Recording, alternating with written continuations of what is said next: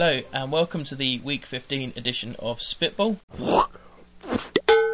I am your host, Adri Bullhawk Mallows, and with me as always, Marcus, I own Fantasy Football Henson. How are you, buddy? I'm very good, but I don't own fantasy football anymore, unfortunately. No, why? What happened this week? Our playoff weekend. And I'm afraid my fantasy road has crashed to an formidable stop. Oh, wow, okay, well, my fantasy this week ended in a bit of disaster as well. The one league I made the playoffs in, I got beat very, very badly, and our league, I obviously didn't even make the playoffs because people like you were too busy owning it. Well, we tried. But there we go. So, the week's action, I want to start off this week by talking about a man we've been talking about a lot about recently, and that is Adrian Peterson. This guy is just phenomenal. Running back for the Vikings. This week, he had an 82-yard touchdown, which was just phenomenal. There's a highlight of it on the blog itself. He had another 52-yard run. I know it upsets you maybe a little bit talking about it as it was against the Rams, but... No, fair play to the guy. You broke it down, the guy. Firstly, fair play on that 82-yard run touchdown pass. The offensive line there, how they broke down, hit the second level, was beautiful. The fullback just hitting the last and only man who can get him in a proper block. Because you see a lot of fullbacks tend to whiff once they get into the open field. They have brilliant when they hit in the trenches because they can just be big and bulky, but making that one-on-one block against, say, a nifty linebacker or a sure-starred safety. That's it, yeah, they normally try and cut them down low, don't they, just to try and make it, and then that could end up where they could just literally walk all over you and make the tackle, but a great block, and he just blew out of that gap, and the guy's so quick. I underestimated how quick he was, and the more and more I watched the highlight of this 82-yard run, the more impressed I am with his speed. I mean, he's got to be, what do you reckon, about 4'3", something like that he does the 40 in? Yes, it's definitely under the 4.5, isn't it? Yeah, just absolute, tearaway speed. Great performance. We also know now he's closing in the single season rushing record. 2 games to go, and he's under 250 yards away, I believe. Absolutely, and at the moment he's setting a current trend which should mean that he will surpass it. He's running on the back of 8 games back to back with 100 yards in his pocket. Wow, yeah, that's a phenomenal achievement for any running back. Absolutely. I mean, think about this, guys. Last time he didn't, we're talking week 6 at Washington, he still ran for 79 yards. Wow, yeah. He's just come on leaps and bounds. He's going to win so many awards this year. I mean, we're talking comeback player of the year. He's got to win offense player of the year. And to be fair, who knows, he might win our offensive impact player of the year. He may very well do. He's got some stiff competition.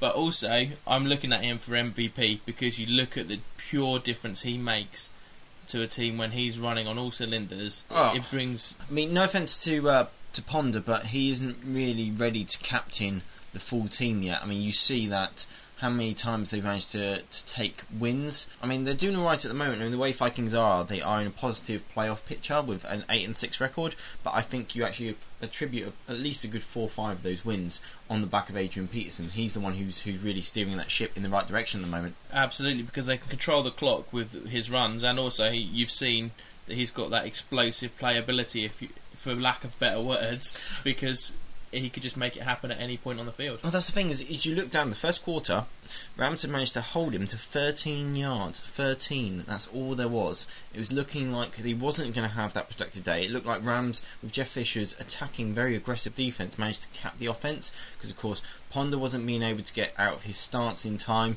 so his passes were completely off time. He wasn't finding people. It wasn't really working with Adrian Peterson because he wasn't being able to form that punch, trying to play it wide. I think they had it one time, they tried to play it wide, they lost 4 yards, so they stopped playing it wide, so they kept trying to run up the gut. But to the persistence of the Vikings offensive coordinator and the team that they believe so much in Peterson, it's almost like a battering ram. You just keep hitting the doors. Yeah, you're not going to break them first time.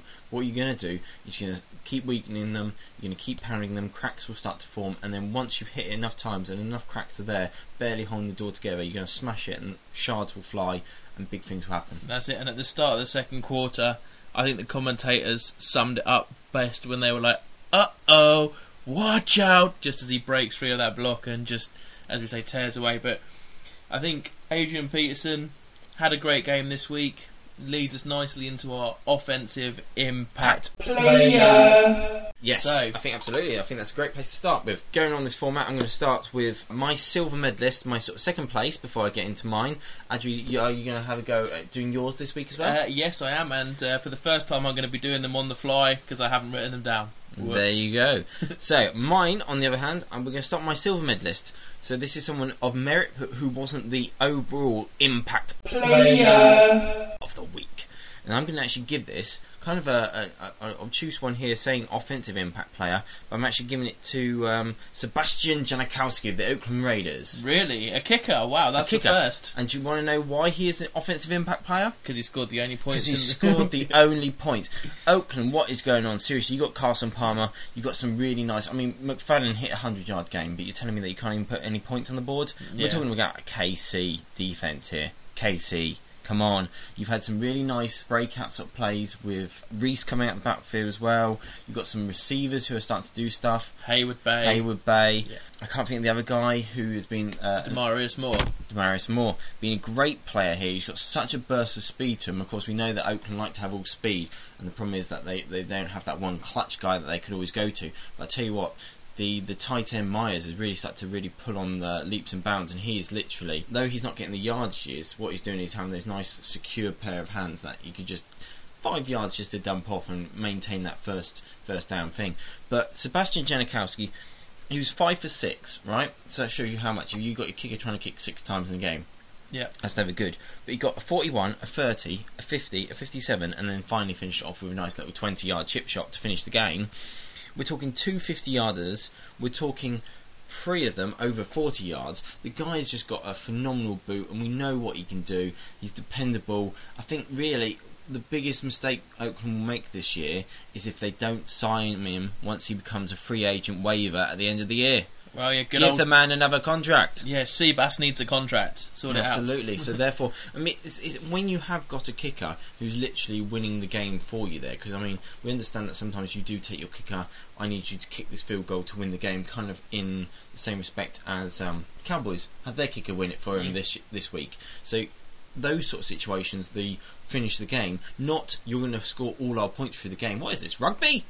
Come on, guys. Yeah, no, very true. And thinking of kickers as well, we talked about it briefly in one of the other episodes, didn't we? About kickers almost don't get enough credit because we've seen how much they affect a game, especially with Washington cutting a kicker really early on. They got rid of Garno, didn't they? Pretty early on. And they brought in Billy Cundiff, did they not, I believe? Actually, no, it wasn't Cundiff, was it? Or did they have Cundiff? I think Cundiff got cut. Cundiff's the one that got cut, sorry. And they brought in the young rookie lad who's kicked 15 out of 15. He is literally on record to... the record for rookie is 16 out of 16. Yeah. So he's 1 kick away from tying the rookie record, 2 away from setting a new one. Yeah, it's just phenomenal. And thinking of rookies, you lead nicely into my offensive impact player. Having had the chance to watch the Buffalo game in full this week, Russell Wilson is my offensive impact player. Absolutely. I mean, he tore the Buffalo defense apart. He had 3 rushing touchdowns. He threw for another one. The guy was just on fire. We just could not stop that option offense. The college system, he was running it perfectly, and there was a few people on Twitter saying, just do what you did to stop Vic last year. It's not the same. Vic was just straight up trying to run the ball. Wilson's playing an option, so he's either going to hand it off or he's then going to bootleg. It's a different scheme, and it's very, very difficult to try and counter-attack it because you just don't know. If you leave space in the middle, he's just going to hand it off to Marshawn Lynch, who is an absolute beast. And then his speed, you see his turn of speed on his, I think it was a 20-25 yard run, just literally turned around the corner and just blew into the end zone. He must be talking at least 4.5 speed as well. The college system will work so well is because it's a system that's used quite a lot over here as well in the British American football game, because you tend to have quarterbacks without insulting them so much, but they don't have the dogged arm. Not everyone's an Andrew Luck. You won't find Andrew Luck running the option because he doesn't need to run the option. No, absolutely. You run the option when you haven't really got as much of the arm towards to go with you. Hence why people like Tebow ran the option, because literally it was a trick that is very effective. Standardised defences don't play well against it, because when you're blocking a run or a pass with those 2 intentions, when you're working on the system of the option where you can stop one of the runs, 2 runs to stop in a single play, it doesn't quite work. It's like the same way as if you have a really good reverse work. You don't build a single reverse set defence, because there's no point designing it, because it's such a trick that you won't be able to sort of plan, oh, they're definitely going to run in this formation through that. Yeah, and something else admittedly, the commentators pointed this out on Sunday night when I was watching the game, but when you watch it, you can see it. Russell Wilson's play action, they're not wrong when they say his play action is one of the best in the game. I think it helps when you've got someone like Marshawn Lynch that you're giving the play action to. But if you just compare, and if you can, go out on YouTube it, I'm sure you'll be able to find a few, like, for example, you go with Russell Wilson's play action compared to Fitzpatrick's play action. Fitzpatrick is very, very, very lazy on the play action. He literally hangs the ball out there. People know exactly where it is. They see it doesn't get handed off. They know it's going to be a pass. Whereas Wilson, he literally tucks the ball into the rusher before pulling it out again. It's a very, very well-drilled play action that he has, and it will fool the best defences in the league without doubt. Yeah, I mean, it's the way you have that rapport, though. There's a lot of time just spent with you and the running back. Literally, snap, play action, snap, play action, snap, play action, just to get it so that we have that perfect fake.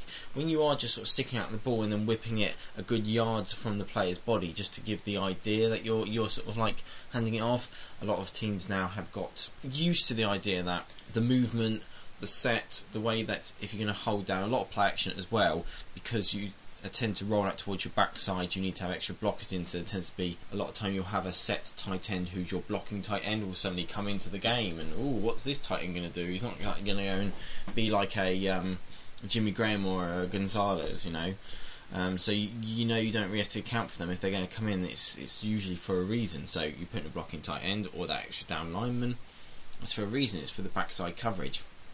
Again, handing off the ball lazily, that's part on the quarterback and how he feels that he wants to run it. Wilson is coming from, again, another sort of college system where he's come out of a more, like you say, the option works well when you have a decent running back. Decent running back sells the run. You can then also have it so that way a good option back, because he's got that, what's the other running back, Turbin? So he's got two good running backs because he's got a good option back, but he's got a good pounding back. The good pounding back's going to sell it on it every single time. And again, with some decent receivers, he's got Golden Tate and Sidney Rice. I feel that he actually has the options to come out of the play action confident as well. Yeah. That he knows that he's got people with a lot of breakaway speed, but also with some very secure hands. Yeah, they also come up with a brilliant trick play. I think it was a play action into a lateral that turned into a flea flicker, I think, if memory serves, and it was just phenomenally executed. Just the cheeky little fake, the backward pass to Sidney Rice, I think it was, who then passed it back to Russell Wilson to send it about 40-50 yards downfield. Oh, there's lots of bits and pieces in that can go wrong. There's a lot of stuff. I mean, like you say, that's why a lot of colleges will do that a lot more, because the fact is a lot of time at a college will take on a lesser team. So why not throw in some trick stuff? Because, you know, keep your fans entertained when you're playing the smaller divisions when they have to play the big boys. But when you're in the pros, they don't tend to worry about that, because you have to worry so much about the rush guard coming into then as well. I mean, you think there's 3 different passes there. Yeah. I'm blocking lineman. I'm having to break off the initial one. Then I'm going to push my guy off to try and encourage him to try and pursue the Sidney Rice, and then he's going to then turn around once he sees the ball coming the other way. So it's literally almost like having to defend twice. Like I was talking that metaphor about the ramrod earlier. Literally, you can get punched once. You've then got to sort of almost like withstand that barrage, get rid of the barrage, shake your head, get your head back focused, ready, hold the blocks again, and then you're going to hit back off. So you're holding off for about a good sort of, is it a sort of 6 to 8 second burst there when you're in play, whereas, as we know, the average NFL play tends to take about 4 seconds. Yeah, so let's move on then onto your offensive impact player. Yes, number one has to be this week. Of course, we've just spoken about the man. He is awesome himself. It is Mr. Adrian Peterson is my impact player of the week. Don't know how he couldn't be. The guy, 212 yards, the touchdown. Breaking it down, I mean, like I said, he really carried the team, and when Ponder seemed to be lacking, bang, he's going to hit an 82-yard touchdown run. He also averaged 8.8 yards, because he had another 50-yarder, and he had a couple of, I think he had 5 over 20-yard runs. So it shows you how it was just amazing. It shows you how he broke it down on the day, because he had a lot of attempts. He had something silly like, I think it was 27 attempts running the ball, but you've got 5 of them that really made up your yards. The rest of it is him just slamming into the defence for 2-yard games at a time. Yeah, that's so dogged on your body. It's such hard to take, and then being able to take all that punishment and then still turn around, and then once again smack, the crack shows, and you're going to smack one more time to punch through it. It's very difficult, and it takes a lot of punishment on the body, but it also takes someone with a lot of guts, and hence why that is an Impact player's performance. So you've earned it, my friend, earned it well. Excellent. And let's move on then nicely to our defensive Impact player. Absolutely. I'll start my silver medalist again, and my one is going to go for the Arizona defense, the entire defense collectively. Really? Yes. The reason is we've been watching the last couple of weeks where Arizona has decided to implode. Phenomenally implode. Beginning of the year, we saw the Arizona defense come out and we do some of these performances, and Arizona won. They went 4-0. Yep. Okay. Then they've come back. Obviously, they've made some adjustments, some injuries, and they've had to fill in some spots. Now they're kind of back up to full strength. We're seeing them again, what they can do. They've had this slump, they've come back out of it, and now they're trying to pursue some kind of form because the offense isn't doing it. I mean, literally, these guys. They've got Lindley at quarterback still. I don't know who they got. They pulled some fan from the crowds and asked him to suit up. In my opinion, to be honest, I think a fan might do a better job. I do think he might actually. But literally, I mean, what worked from this week was the ground game and the defense keeping them in this game. I mean, okay, yes, you're playing the Detroit Lions, nothing to write home about, but still. You've got when you're going up against Stafford and Calvin Johnson, absolutely. Not to mention there are other weapons in Pettigrew as well. I like Pettigrew. I also like that LeSure and Bell, because Bell's now come back into the picture. Oh, they're running, but yeah, they got Flash and Thunder now, and that looks really quite good. But it didn't quite work when the Arizona shut them down like this, because you've got 4 turnovers, you've got 2 of them returned for touchdowns. You had 2 sacks on Stafford. He didn't look comfortable all day, to be honest, trying to throw in the pocket. The only times he really got out and actually made any plays was when he had that brilliant gunsling he tends to have from his sidearm. He's got a beautiful sidearm. When he breaks away from the pocket when he's in real trouble, coming in, bit of a sidearm action, he's absolutely great at that. I don't think there's anyone in the league quite as good as eluding and then still getting rid of the ball, kind of like what Ben Roethlisberger was, and maybe Rodgers as well to a degree. Rodgers is good one for that. I read something this week about Patrick Peterson. Patrick Peterson proclaims that he is the best cornerback in the NFL. Discuss. Oh, I love it. Patrick Peterson, he was definitely highly rated coming out of college. I think a lot of the time he's had a lot of troubles because he's been singled. They've tried to create like Revis Island with him. But then if he's the best cornerback in the league, surely he would have his own island. Yes, but I think the problem is with Arizona, why Revis got away with it for so long is because Revis had great safeties. To a degree, I think he also had a great front seven as well. This is when we're talking when they still had Vilma. This is going back obviously 4 or 5 years. Landry, who's now over in was his safety because he had some great help over the top. So it's very easy to be a really good cornerback when you're in a good system, because a lot of the time those situations will come up where you'll put one-on-one and you can step up to it. Especially if the pressure's on the quarterback, because you know it's either going to be an underthrow or an overthrow because they've got to rush it. Exactly. So therefore, you're going to take on the number one receiver, and you're going to sort of 9 times out of 10, you're going to have the help of the front seven either creating a bad pass, bad throw, or there's going to be a chance to bump him at the line of scrimmage and sort of disrupt it that how. Revis is sort of really dogged about putting in his own personality to the game. I think Peterson's trying to get a stamp on that yet, but I think he's a few Jews away from actually being able to call himself the best corner. Who would you think at this stage, maybe aside from Revis, or maybe it's not even Revis, the best cornerback? Best corner in the league? But there's one of the Packers, I really loved him watching the other day. It literally had Brandon Marshall to block all game. Yeah. Literally, Marshall had a good game, but literally didn't have the impact he needed to have to win that game. Really impressive. They've got Shields back as well, and I think Shields is a really good corner. I think Shields sounds like a name that pops to mind. Actually, that might be it. But we had Janoris. They do have another one as well who's been getting a load of interceptions recently, I think their corner was the leading rookie in interceptions. Six interceptions. Yeah. And we're just having a look. Green Bay have got a few cornerbacks actually. You've got Tremont Williams, who I think is another good corner. But he's been playing in the league for 6 years, so he's obviously got the experience there. You've also got, I think Morgan Burnett, I believe, is another one of their corners, who's been having some really good games lately. Absolutely. No offence to him, he has got skills, but kids, you got to pay your dues. You got to work on all your fundamentals, because there's a reason why you guys are 5-9 at the moment. And yes, you did go on a 4-0 run, but I think you had a little help with some lucky breaks, a couple of field goal wins there, wasn't there? Casey Hayward, just coming back to it, is the Green Bay cornerback who was leading the rookies in interceptions. Yeah. No, Green Bay, they've got good defensive back coach. Absolutely. So I really like Stephon Gilmore at the Bills. I think he did struggle a little bit early on, I think, with Rice, just because very early in the game some of the moves he was putting on him. But I think when he matures in the next sort of season or two, you can really see there's a lot of raw talent there.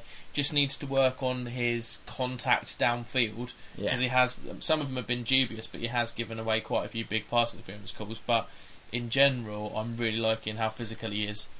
Talking about physicality with cornerbacks, not just being a Rams fan, but Cortland Finnegan. Oh yeah, absolutely, I would agree with that. Finnegan loves a good fight as well, doesn't he? Yeah, I mean, he's a nice little, like, Jack Russell, which literally he's going to come in there and he's going to have a right good scrap. I think he's still got to work on his single man coverage. I think he gets maybe sometimes burnt a little bit too easily. But if he's going to come in down, especially he tends to take a lot of the nickel packages, taking on big guys, sometimes taking on like tight ends and really matching them for pound, considering. We'll move away from cornerbacks because we could talk about them forever, because Marcus used to play cornerback and still does for the Spartans. And although I'm a safety, I am having to drop into corner a little bit, so I'm kind of finding a soft spot for that position myself as well. But let's move on to my first place defensive impact player. You cannot help but talk about this guy more or less every week of the season. AFC player. Who do you reckon it is? Is it J.J. Watt by any chance? Absolutely. That guy just dominated against Indianapolis. I mean, he was here, he was there, he was tipping balls, he was sacking Andrew Luck. The guy just knows how to influence a game, and I heard something quite funny. It was he wears an arm brace, and a lot of that is because apparently his grandparents said they like it because they can see where he is on the field, as well as it being a preventative measure rather than being an actual injury. But it's like, you don't need an arm brace to know where JJ Watt is on the field. Just look for the guy making all the plays on that Texans defense. Absolutely. I mean, he had a right staple this week where he had 10 tackles, he had 3 sacks and a forced fumble, along with 4 swap balls. Four swap balls. Unbelievable, this guy. I mean, what a season he's having. If he doesn't go to, he's going to go to the Pro Bowl, no doubt about it. And again, potentially defensive player MVP, of the year. got to be. Or MVP, yeah, potentially. Defensive MVP, I think, this year. There's not many other people who really created that much of a stir, I think, amongst this year.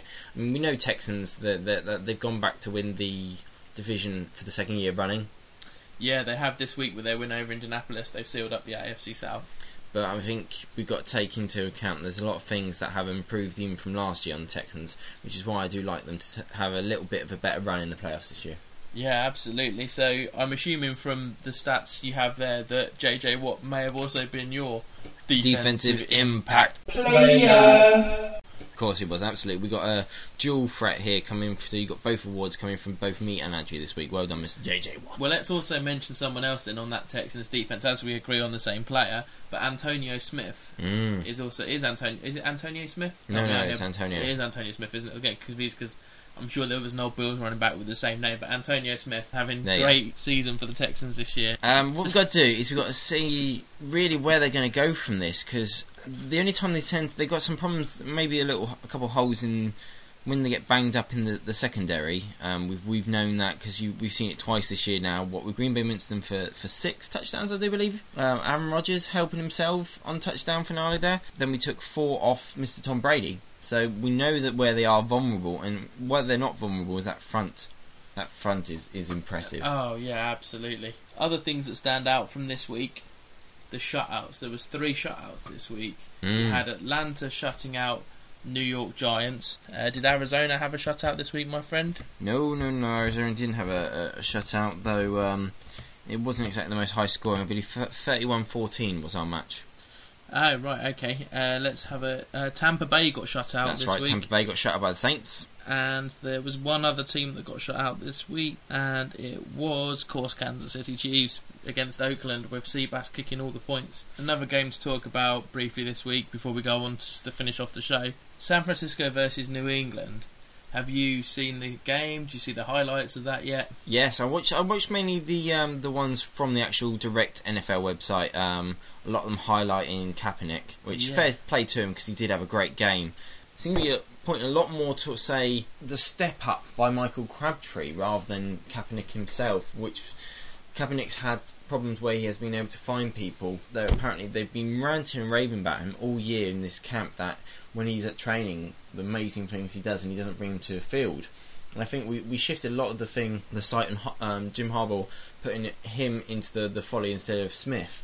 And I think sometimes you've got to sit there and go, there's guys on the outside. I mean, you look at Vernon Davis's production, one catch for 10. I mean, what are you doing to help your quarterback out? But no, other people then said, okay, we're going to step up. Randy Moss came in today. Came in for a touchdown, and he was there for 3 catches. You had Crabtree, he was over 100 yards. I'm trying to think of the other receiver they have. I can't. His name's it's just eluding me at the moment. What, Mario Manningham? Thank you. So they had other people sort of really step up and give the chance, because we know that the only real weakness pertaining towards New England is the defence. So if you're going to hit them, you've got to outscore them. Yeah, and well, this week even 31 points wasn't nearly enough, was it? I mean, I couldn't believe it when I saw it the following morning. Obviously, it's a bit late to stay up to watch it for us on 24 Sunday. Points the Pats managed to scrap together in the fourth quarter. 24 points. Yeah, unbelievable. They got that one at the end of the third quarter, and it just amazes me that with 10 minutes to go in the third quarter, they were 31-3 down. With 7 minutes to go in the fourth quarter, it was level at 31-all. So you're talking in 17 minutes, the Patriots have just had complete domination and scored 27 unanswered points. Yeah, but again, that's what they do. That's why you have to be able to stay 28, up. Sorry. That's why you've got to be able to stay up, and you've got to. It's almost like being playing baseball and staying above the count. You know, once you suddenly hit 3 and 2. You're suddenly swinging for your life. Every swing could be the last, because you're going to be swinging on breaking balls, you're going to be swinging on the dead straight fastball up the middle, the curveball, and everything, because you're just swinging for your life. If you can stay ahead of the count, you know, then you can choose what you're going to swing at. The bad balls, you know, let them throw the bad balls away, because you're going to wait for that home run hit, and that's the one you're going to smack out the park. Yeah, just a great game and all. Again, I strongly recommend you watch the highlights that are on the blog, or go find them on NFL.com. You'll have to probably go to the game review to try and find the highlights, because I couldn't actually find it on the video section itself. But great game to watch. I mean, the highlights are probably about 3-4 minutes long. Something that came out of the highlights, I was thinking about mentioning for my defensive impact player, because they mentioned it again in the commentary, but it just got me thinking about all of the plays I've seen them make over the last year. Dante Whitner at safety, an ex-Bill, glad he's doing so well in San Francisco, just hits so hard. They were saying him and the other safety in San Francisco, I think, is it Goldman? Mm-hmm. They're just hitting so hard. They're causing turnovers.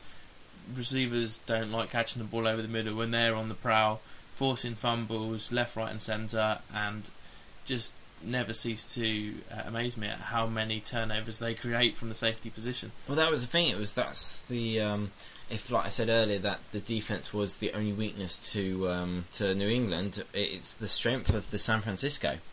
So therefore, you're working on the idea is that your defense can stop an offense. Principally, there's no greater challenge really when then you're taking on Tom Brady and an offense under his command.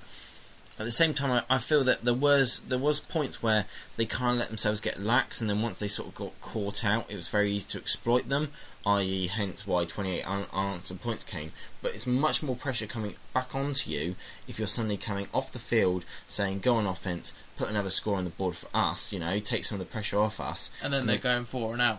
And it's very difficult. Goldson, my apologies, rather than Goldman, sorry, for the other safety that hits just as hard as Dante Whitner. Now, thinking of how hard Dante Whitner hits, I don't know if you remember this, but well, I'm sure you will. The playoff game last year against, I'm trying to think, it was against the Saints, wasn't it? It was Pierre Thomas, was about 3 yards away from the goal line, was trying to pound it in around the outside like he normally does, and Whitner's just hit him so hard. He's knocked him out for one, and he knocked the ball out as well. I mean, It's just when you see it, it's such a bone-jarring hit. Well, it's one of those ones where you're sitting there going, it's nice to see the sort of physicality, because let's face it, it's a contact sport, it's a physical sport, it's what we want to see. And a lot of people, there's always going to be grumbles about the fact that, there is player safety is elevating, and so it should in respect, but there has been a lot of babying we've seen this year where the very sort of on the edge, sort of just about enough to call it illegal, are getting called. Sort of maybe there was one got called this week where guy goes down through the course of the play. The defender was attacking him through his midriff, and of course as the attacker falls, of course he makes contact with his shoulder to his helmet. I just don't think you can actually sit there and go, when you've chosen to target someone's midriff to avoid the head, and their head then is then going to fall into the path of your attack pattern, I don't think you have time in a half a second to adjust from your lunge into their midriff, which is now suddenly taken up by their head. No, absolutely not. And that sort of call has got to be sensible, hasn't it? You've got to protect the player, but if the player's head is in a position where you wouldn't normally expect it to be, you've got to use a little bit of common sense and be like, well, actually, he's not gone out, as you say, to hit him in the head. But, at the moment, don't even get me started on the officials this year with the replacement refs and then with the real refs coming back in. Some of the decisions that have been made, I still will never get over that 4-set touchdown that the Texans had. Oh yes, my knee and elbow are down, but nobody's seen it. Yeah, unbelievable. And then the Texans the following week had one where they had absolutely no business blowing that fumble dead. Oh yes, the fumble that just, absolutely no idea how a fumble where no defender is even touched down by contact. More to the point, the guy was clearly on his feet when the ball got knocked out, so you're not even disputing the fact that it was a fumble because it's clear he's on his feet, it gets knocked out, no one touches the defender doesn't go down, he just literally scoops it up and runs it into the end zone, and somehow between the fumble and the defender picking it up, they've blown the whistle. I think someone's just a little bit preemptive there. Definitely, we need to, as I say, I'll get off my high horse with the refs, because let's just put it down to experience and say that hopefully next year they'll come back, they'll learn from their lessons this year and from the lessons of the replacement refs, and we're going to have all singing, all dancing, no random fouls, no blown dead plays, no stupid calls against coaches when they instinctively throw a challenge flag getting called for time delay. But well, I do know something that might cheer you up and lower your blood pressure at the same time. Go for it. And that's our Swing of the Week. Our Swing of the Week, yeah. Let's, looking at the games we've got coming up, what do you see as the Swing of the Week? Christmas week, so actually for the first time I think there's no, for ages, there's no games on Christmas Eve, and the last game's on the 23rd December, so they've got a bit of a Christmas break. I mean, for us there will be a Christmas game just because of the time difference, but we're talking 1 o'clock in the morning Christmas, so... Absolutely. Do I stay up and watch it and go into work Christmas Eve? But for me, there's one game that's definitely stepped out, and that is the Cincinnati Bengals at Pittsburgh Steelers. So, not New England at Jacksonville, then? No, not New England at Jacksonville. No, for me it has to be this. Why? Because I see this totally rearranging the entire sort of concept of the AFC North. One, because I really like the idea of Giants having to go to Baltimore and really sort of step up and sort of have to account for themselves for, I'm not even going to call it performance at Atlanta. Yeah. They sort of just turned up at Atlanta. Didn't really do much else. But I really think that the Cincinnati-Pittsburgh game is put more pressure on it, because here's mine. Pittsburgh to win it. It's in Heinz Field, of course, and they're going to absolutely blow out the Bungles. Really? I think we're talking about a 3-score victory.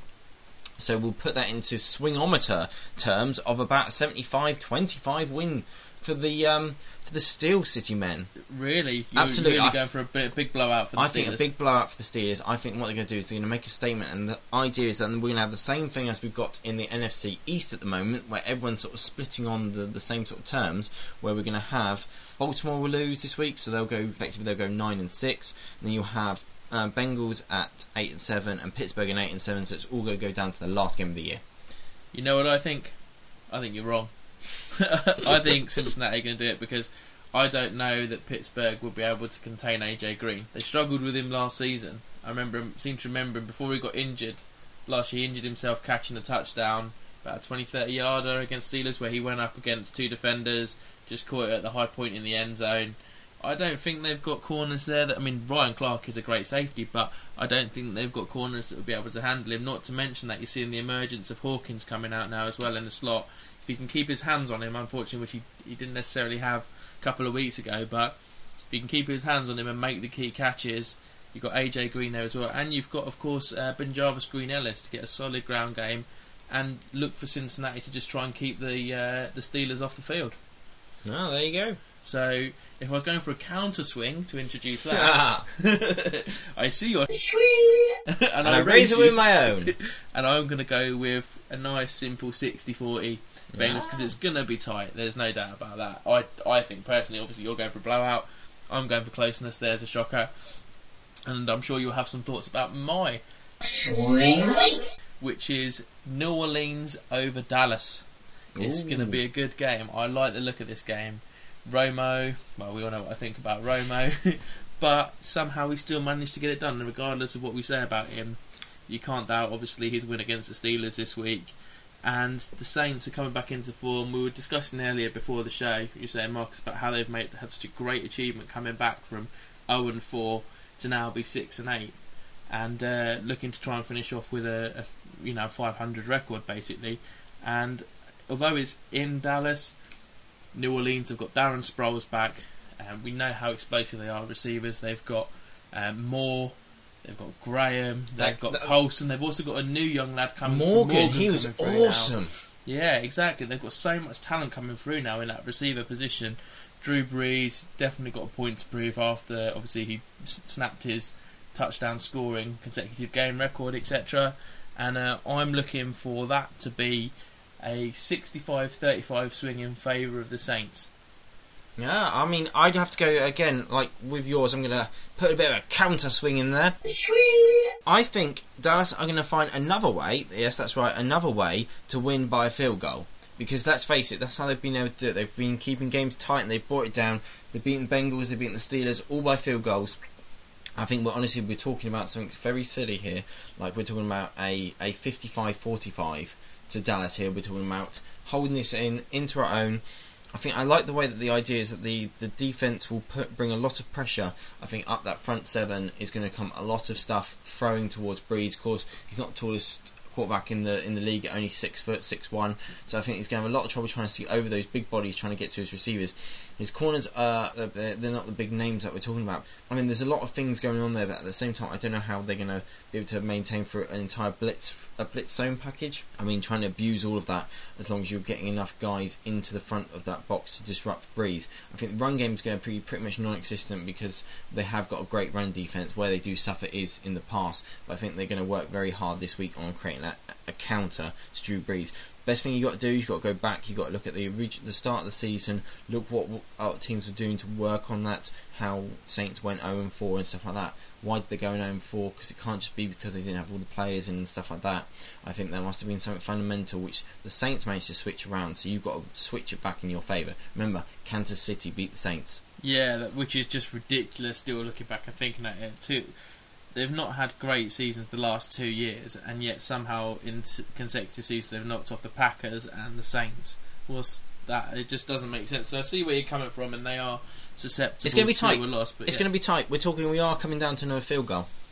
Dan Bailey is an amazing kicker. We were talking about kickers earlier, good kickers. He's a good kicker. Absolutely, but Brees, he's going to just sail through. It will be cool Breeze, as they say. I think we've pretty much run out of timeage there, but just quickly to finish off, just to give you an update on our Calvin Johnson, is he the best receiver to ever play the game debate. We're currently looking at a 50-50 set at the moment between Calvin Johnson and Jerry Rice. So remember, it's on beneath last week's podcast. Get in there, cast your vote, and we'll keep it going until the end of the season, and then we can have a look at it and see what everyone thinks, who the best receiver in the league, or to ever play the game rather, is. And also don't forget, if you've got some other options out there, because I did have a think of a few that I'd actually missed out, obviously thinking the likes of Fitzgerald, people like that you could, and I'm going to throw in Stevie Johnson, because if you haven't seen his one-handed catch, make sure you get out there and do it. I think people like, I must admit, not just being a Rams fan, I think the greatest show on turf, Isaac Bruce and Torrey Holt, there's some great names there as well. Absolutely, but Stevie Johnson's a name to remember, just going to throw that back out there. purely because just watch the way he runs his routes. The guy is crisp. He can lose anyone in the league, and consistently he performs against Darrell Revis, who is potentially the best cornerback in the league. He always has good games against them. Very rarely does he get shut down. So, on that final note, we're going to leave you for this week. We're going to kick back, enjoy our coffee and eat our biscuits, and take care. See ya.